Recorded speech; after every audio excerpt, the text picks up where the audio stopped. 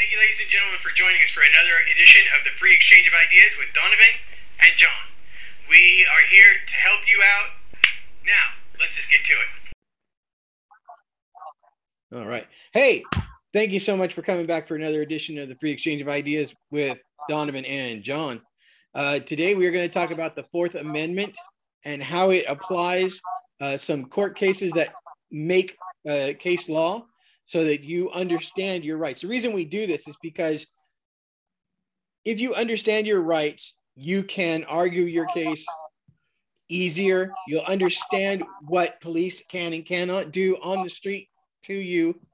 There's always the axiom that you might beat the case, but you can't beat the ride. When, you know, if you piss off a cop, they're going to throw you in chains and toss you in the back. But if you don't know your rights, you can get screwed really, really quickly, very, very easily. And so that's why we do this. So you understand your rights and you can have your own protections. So with that being said, I'm going to let Donovan start this off with the Fourth Amendment. And then I think you said you're going to do cats? Carpenter. I'm sorry. Yeah. So shoot. All right. So let's see here. I'm going to make this a little bit. What is going on here? I'm sorry, guys. John just dropped me on this yesterday. So I feel like, you know, the student who's been out of class walks in, there's a pop quiz. That's my job. So also glad to be back. Happy New Year, everyone. We've been gone for a few weeks. This is the first time me and John have actually seen each other to do the show now. Happy to have you back too, man. Yep. So yeah, I had still been a little bit of a roughed up this beginning of the year, but things are going good. So hopefully things will be changing. And next time you guys see me, I'm gonna have no hair. So all this will be gone. You're not gonna go bald though, are you? No, I'm gonna get it cut pretty short. So compared to what it is. But okay. Grow a beard. Fourth Amendment. You know, yeah, hopefully this could go out. But we're talking about the Fourth Amendment, the United States today from the U.S. Constitution, which I will read right now. The Fourth Amendment, the right of the people to be secure in their persons, houses, papers, and effects against unreasonable searches and seizures shall not be violated, and no warrants shall issue but upon probable cause, supported by oath or affirmation, and particularly describing the place to be searched and the person or things to be seized. That is the Fourth Amendment. I do want to add on. I think what I like most about these amendments, especially the first 10, is that as written, they seem extremely simple, but they're so far reaching and wide in their net that they really do provide so many more protections than we realize. Yeah, I was chatting. I have a good friend of mine who lives in Southeast Asia, and she's telling me how impressed she is about how our law is and our Constitution and the freedoms and rights that we have here, that I think we take for granted. You know, and also I will argue, ethnocentric in our point of view, a lot of things, and how things are different in the rest of the world. And I was talking about, I like to do political campaigning, and I would love to do political campaigning in another country. But as one of my ex-girlfriends said, do not campaign in another country because you are not protected like you are here. And I was like, very true. I was like, people could get arrested, people disappear doing the job I do here in the United States. So it's, so it's very interesting to think about the freedoms that we do have here and how I would argue we don't fully use as individuals in this country. Absolutely true. I feel that one quite, not just professionally, but personally as well. So, so I'm gonna continue here though. Fourth Amendment, there's a little addition explaining the Fourth Amendment more. The Fourth Amendment originally enforced the notion that each man's home is his castle, secure from unreasonable searches and seizures of property by the government. It protects against arbitrary arrest and is the basis of the law regarding search warrants, stop and frisk, safety inspections, wiretaps, and other forms of surveillance, as well as being central to many other criminal law topics and to privacy law. So the first case I looked up on the Fourth Amendment was Carpenter versus the United States, which I now can't find. Hold on one second. Carpenter, here we go. Is a very You're going to make me edit so hard. In Carpenter versus the United States, 2018, is this saying? The Supreme Court ruled that the Fourth Amendment protects data generated by mobile phones known as historical cell site location information. Previously, police departments could make informal requests of telecom companies to produce this data. The Carpenter case, you see here, held in a 5-4 decision authored by Chief Justice Roberts that the government violates the Fourth Amendment by accessing historical CSLI records containing the physical locations of cell phones without a search warrant. Because as I was also reading, the Fourth Amendment protects people, not places. Was what one of the justices said. I think two of the justices might have said that from my research. But yeah, so you're expected to have some privacy, and that is, to be expected if with your cell phone as well, where you're at, what you're doing. So, okay. So the Carpenter one's much more recent. It was 2018. So I thought that was kind of fascinating. That's the one that kind of popped up first when I started doing research on the Fourth Amendment on cases. So I don't know. What do you think about that, John? If I understand this correctly, Carpenter won that particular point.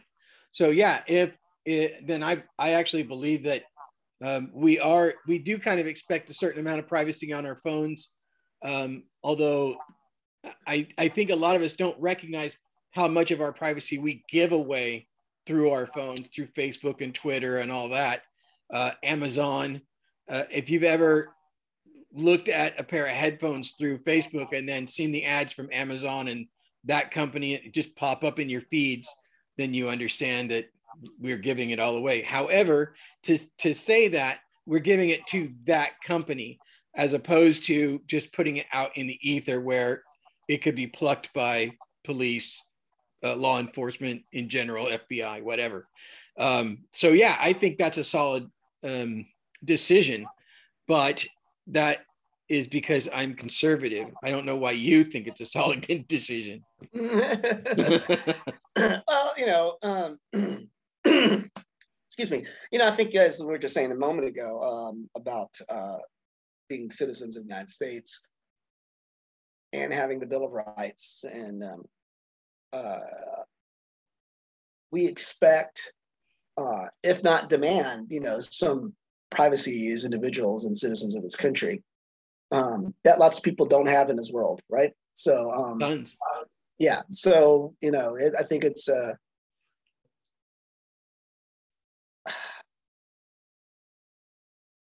I guess an expected given to anyone who's a U.S. citizen, right? Whether you're born here or not, become a naturalized citizen. Those are given if you're a citizen of the United States, right? So right. The Bill of Rights. So yeah, I think that's a good decision. I don't want people necessarily tracking me where I am on my location and stuff like that. Not that I'm pretty boring, so it's hard to go places during the pandemic, right? Yeah, so we're all pretty boring over the last couple of years. Yeah, it's been so it's so it's been interesting to see the digital age and how the Carpenter decision is going to affect that going further. But yeah, so I think of it as a good thing to see here. Carpenter versus United States rule that the Fourth Amendment protects data generated by mobile phones. Yeah. So yeah, and that's in our mobile phones, they could track you. People go missing, they ping that phone, where is it at, and stuff like that, which I think is a good thing for missing people. So I don't want them doing that to me while I'm yeah, but even so, I think law enforcement has to get a warrant to do that tracking. They can't just ask the phone. They can't just ask the phone companies to do that, or to download that information. I think that's true. Yeah, law enforcement. They have to. They can't. This person's missing. Can we please, get this information to find out where the phone's at? Yeah, which is helpful too, right? So I'm sorry. Go ahead. We're talking about the future of things, and then people are all talking about on the go on a tangent here, being chipped with the vaccines and whatnot. And, that could be the future of everything, being chipped, we could track our vitals and stuff like that. I need emergency help and stuff like that. And all those things can be automatic, which is a good thing, but also there are some bad aspects of that too, right? So, right. And I think that's where. And to kind of go along in that vein, along with unlawful search and seizures, Bill Gates is already talking about what do you call those little chips? The little, like, they look like grains of rice. I have REM in my head, and that's wrong. But anyway, they can allow you to unlock your house with just your palm from a distance, kind of thing. They can hold a lot of information, so they can hold your entire medical information, like my dog's chip, what they call a chip for my dog, that has our home and phone number and our names as the owner of the dog, which is great for us if we lose the dog, but not so great if it has all my banking information in it. Yeah. Right. So I think there's a line that we want to protect, especially as American citizens, about putting out too much information that's easily gathered. I think we got into Facebook and Twitter and Amazon and all that stuff because it's all in the EULAs, which is end user license agreement. All of that information is in there, has been in there since the beginning, and we just didn't read them because you can't use the service if you don't agree to the EULA. So I like Amazon, but I don't like the EULA they have. So what do I do? Well, I guess I want to work with Amazon. So yeah, again, going off on a tangent, but let's drag this back. This decision, the Fourth Amendment's definitely going to be the future of digital age and information and privacy for people. So like if you have a chip and you're keeping track of your health and stuff, do insurance companies have access to that? And they're probably going to say, yes, we want access to that. So we know, are you doing illegal drugs? Were you drunk when you were driving? Or, so then they can say, you don't get that. So, where's that privacy at, and things such as that. So questions, me and John probably won't get the answer, but we'll probably get to see in the next 20, 30, 40 years. So for sure. But yes, going back. I don't know if I'm going to be here for another 20, but I'm hoping to be here at least almost 40 years. That's impressive. I would be impressed. Yeah, so I want to make it the 90. I want to make it the 90 so bad. There you go. All right, so 37 years. Let me just give you an example of what is considered an unreasonable search and seizure. Unreasonable search and seizure is unconstitutional as it violates the Fourth Amendment. Further, evidence obtained from an unlawful search may not be introduced in court. This is important because police will pull you over for a taillight if you live in Detroit and you're a black youth driving a Charger, yank you out of the car and say, we're going to search your car. And you can say, no, man, I do not agree to any illegal searches or seizures because you pulled me over for a taillight, not for smoking a blunt down the road or whatever. And they'll just throw you in the back of their car and then search your car and maybe find something. I use finger quotes because I don't know for certain, but I have seen examples of them finding things that weren't there when you were in the car. And then you get to go to jail for at least a couple of days, depending on, I mean, if you roll in there on a Friday night, you're not gonna go anyplace until Monday morning, and that's straight to court where you can make your case. But the problem is now you spent the weekend in jail, and if you work on the weekend, you probably lost your job because that's not the person you called with your one phone call. So these are things that you need to understand before you get pulled over, before they just stop you for walking on the street. I just saw a video of a guy walking on the street with a Pepsi can. Cop rolled up and said, hey, what's in that can? He says, looks like Pepsi. And they harassed him for about 7-8 minutes. So anyway, this evidence is referred to as fruit of the poisonous tree. In Mapp v. Ohio, 1961, the Supreme Court held that exclusionary rule applies to evidence gained from an unreasonable search and seizure. This is important because you did not give consent The reason for the stop does not include you being with drugs or anything, or you came out of a drug neighborhood. Oh, so what? I'm driving through from my work to my home.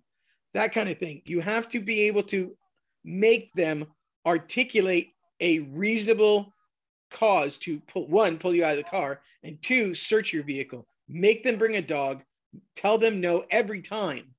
Make sure that that's on a body cam. If they don't have a cams, you got a cam. All right, use it.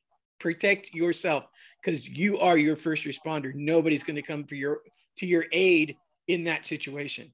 Yeah. And I know I got off on a little tangent there, but these things are important. Matt v. Ohio is a exorbitantly, extremely important case. And now for whatever reason, my computer won't pull it up. Oh, there it is. Okay. So yeah, this is 1961. Let's see. All evidence obtained by searches and seizures in violation of the federal constitution inadmissible in a criminal trial in a state court. Wolf v. Colorado overruled insofar as it holds to the contrary. Doesn't give me a year on that, but that is 338 U.S. 25. That's where you can find that case. Matt versus Ohio is 1961. Matt versus Ohio. Mm-hmm. Yeah, but this is in Wolf v. It's referencing Wolf v. Colorado as well. So let's see. Yeah, so that's all I get out of that one. But unreasonable searches and seizures, you really need to understand that law to, one, protect yourself on the street and in court, because in court the cop is not allowed to lie. Doesn't mean he won't. And if you don't know when he's lying, you're going to get burned. And nobody wants to get burned and go to prison for 5, 6, 8, 10 years on a bad dope charge. It's stupid. And it happens all the time. So you need to be able to protect yourself.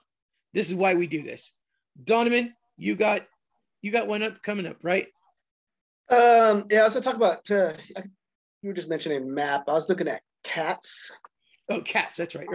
Yeah, so here, zip it over here. So Cats versus the United States, 1967. It was a landmark decision of the U.S. Supreme Court in which the court redefined what constitutes a search or seizure with regard to protections of the Fourth Amendment to the U.S. Constitution. The decision expanded the Fourth Amendment's protections from the right of search and seizures of an individual's persons, houses, papers, and effects, as specified in the U.S. Constitution, to include as a constitutionally protected area what seeks to preserve as private, even in an area accessible to the public. So that's what that kind of did pretty quickly there. Let me see here. Let me zip back over here. Katz was charged with conducting illegal gambling operations across state lines in violation of federal law.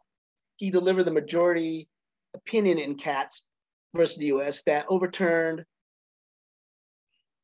the Court of Appeals affirmation of the conviction. Let's see here.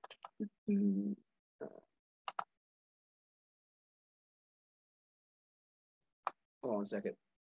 Sure. I'm sorry. I can add it. I might leave that in. What's significant about Katz versus the U.S. is the FBI using a device attached to the outside of a telephone booth recorded petitioner's phone conversations while in the enclosed booth. Petitioner was subsequently convicted of making wagering calls in violation of federal law. On appeal, oops, why does it keep doing this to me? On appeals, the Court of Appeals affirmed the conviction. The Court of Appeals held that the petitioner's Fourth Amendment rights were not violated because there was no physical intrusion into the phone booth. The Supreme Court disagreed, holding that the petitioner's Fourth Amendment rights were violated because he had a reasonable expectation of privacy in that phone booth. So, yeah, so that's what what was the one thing? You said 67? That was, I think, yeah, 67, 1967. I mean, there's a lot more onto it, which will have all these web pages on there, but sure. You know, we can talk about concurrent and dissenting and the significance. Let me hear. Largely based on the test provided in Justice Harlan's concurrence. Katz versus the U.S. is well known for establishing Fourth Amendment protections for statements made when a person has a reasonable expectation of privacy, regardless of locale. Thus, the Fourth Amendment is implicated when the government intrudes on a person's reasonable expectation of privacy, kind of what we were touching on earlier as well. Yeah. So, yeah. So, I mean, I guess, your body, we don't want people intruding on our body as well, or things like that when we're talking about chips and stuff. So, yeah, I think that's kind of, an expectation of U.S. citizens, the CAT standard.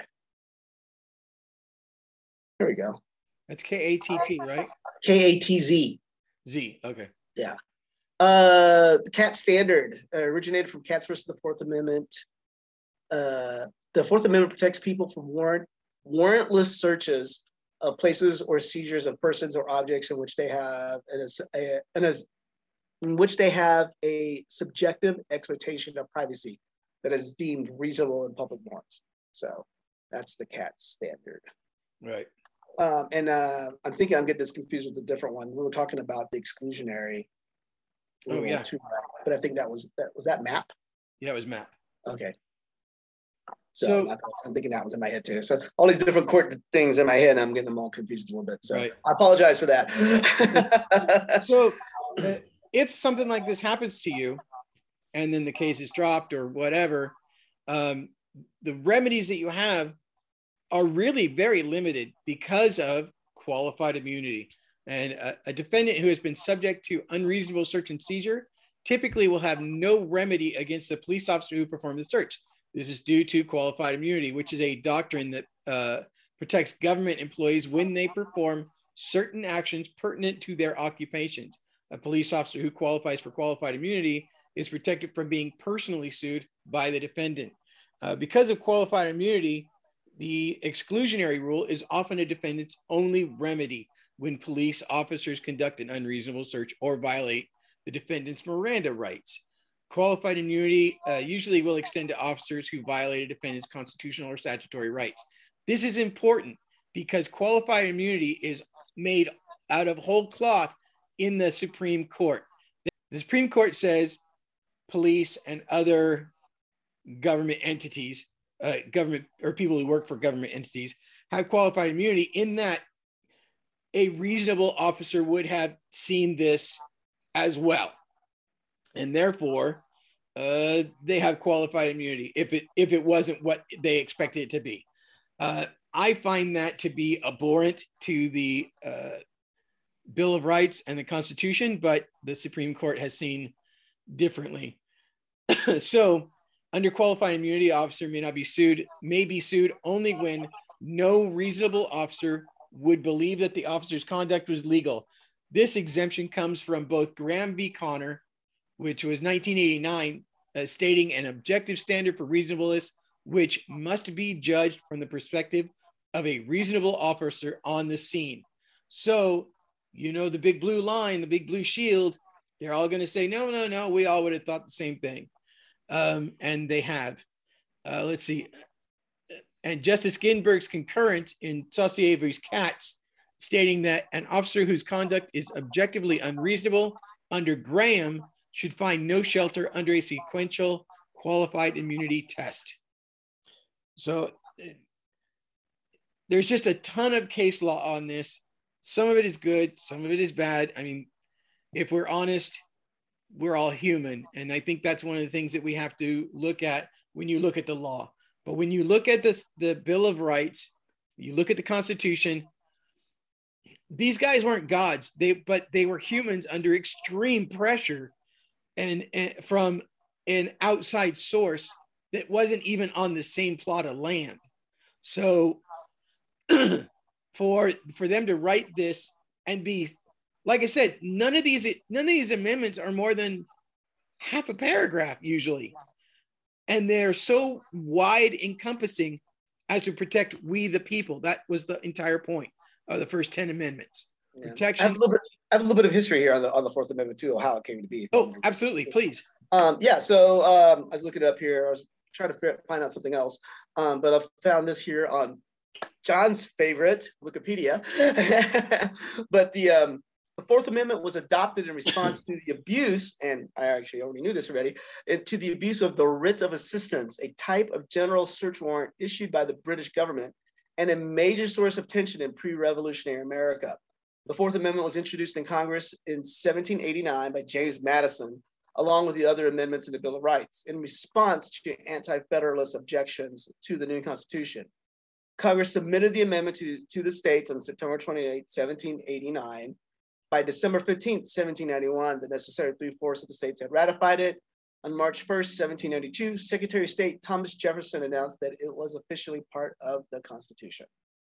So yeah, I thought that was kind of interesting to get that little historical and of how that's why we got the Fourth Amendment in our Bill of Rights and in our Constitution, was because of the British abusing such warrants for people, and probable cause notwithstanding, and how they basically abused that power to colonial Americans. So, especially to political dissidents and reporters. Oh my gosh, I feel like an idiot now. Newspaper reporters. Thank you, John. There you go, buddy. So yeah, they abused that so badly that the framers felt that they needed to write an amendment to protect us from that. Like I said, they were under tremendous pressure from outside forces that they couldn't control, and really felt that they need to. I mean, these are all men who have taken basically the reins of life for themselves, and still couldn't get ahead, really, because if they disagreed with the local constabulary, they could be tossed in jail for an indefinite period of time. Yeah. So, and that can happen to you still, not indefinite, because there's things that are in place to keep that from happening. But is there? But there are a few cases. Unfortunately, I can't quote them right now, but there are a few cases that are known where somebody was just cycled in the jail and never brought to court, or not brought to court in a reasonable amount of time. And honestly, a reasonable amount of time, according to the Constitution and current laws in almost every state, is 24 hours, unless it's a holiday or a weekend. Courts take weekends off. They're not going to roll up. I think there are some courts that do basic traffic stuff over the weekend, but I don't think they do jail stuff over the weekend. So yeah, if you go in on Friday night, you're not seeing anybody till Monday morning, if you're lucky. And then you better be talking to an attorney before that.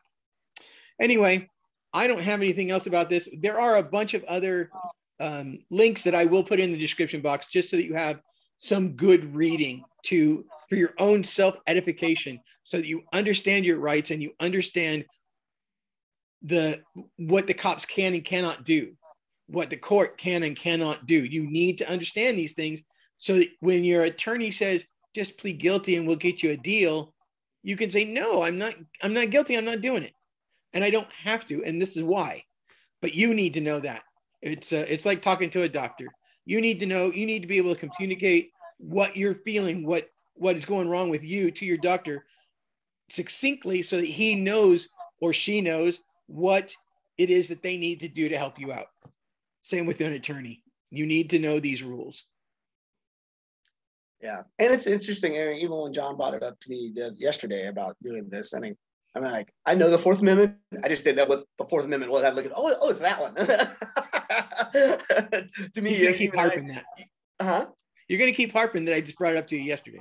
Yeah, no. Well, yeah, but it's funny. It's funny. I was like, I have to look at the Fourth Amendment. Oh, okay. And I looked at it, I'm like, oh, it's that one. Okay. I mean, because I just don't think about them all that. That's right. We don't think about our rights, right? We don't think about them. Yeah, exactly. As American citizens. So, so it's we need to be more active on that. And even well, and actually, myself included. If you know the first 5, you have a really, really solid base to argue most cases, for most of us, in court on your own. But you need to know them, and you need to know them inside and out. You need to know some of the case law to go with it. And this is what we're trying to do for you. All right. Donovan, anything else?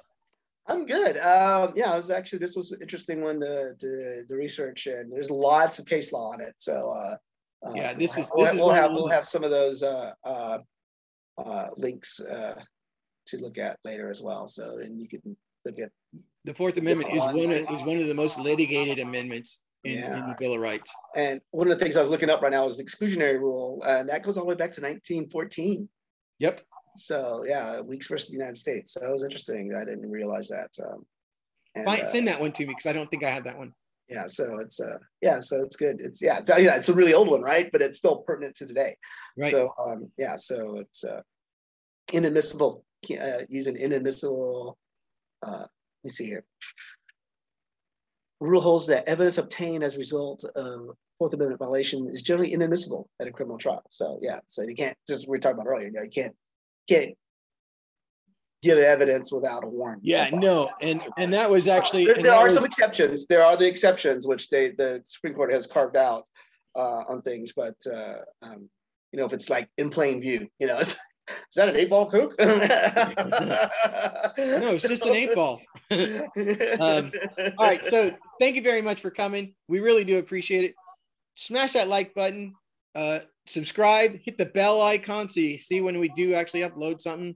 We're getting better about it. Like I said, we took off a couple of weeks to get sober. We're sober for the month of January. And I was sick and I had to move and I need a place to live. It's been a rough month, man. 2022 has had a bit of a rough start. However, I still feel better here than I did in 2020. So thanks again. So I think that's it. I really want to thank you. Have a great night. See ya. Peace, love, and soul, people. Well, I'm Donovan, and John's here with us today. Thank you for joining us for the Free Exchange of Ideas, and we'll see you next time on the next show. See ya.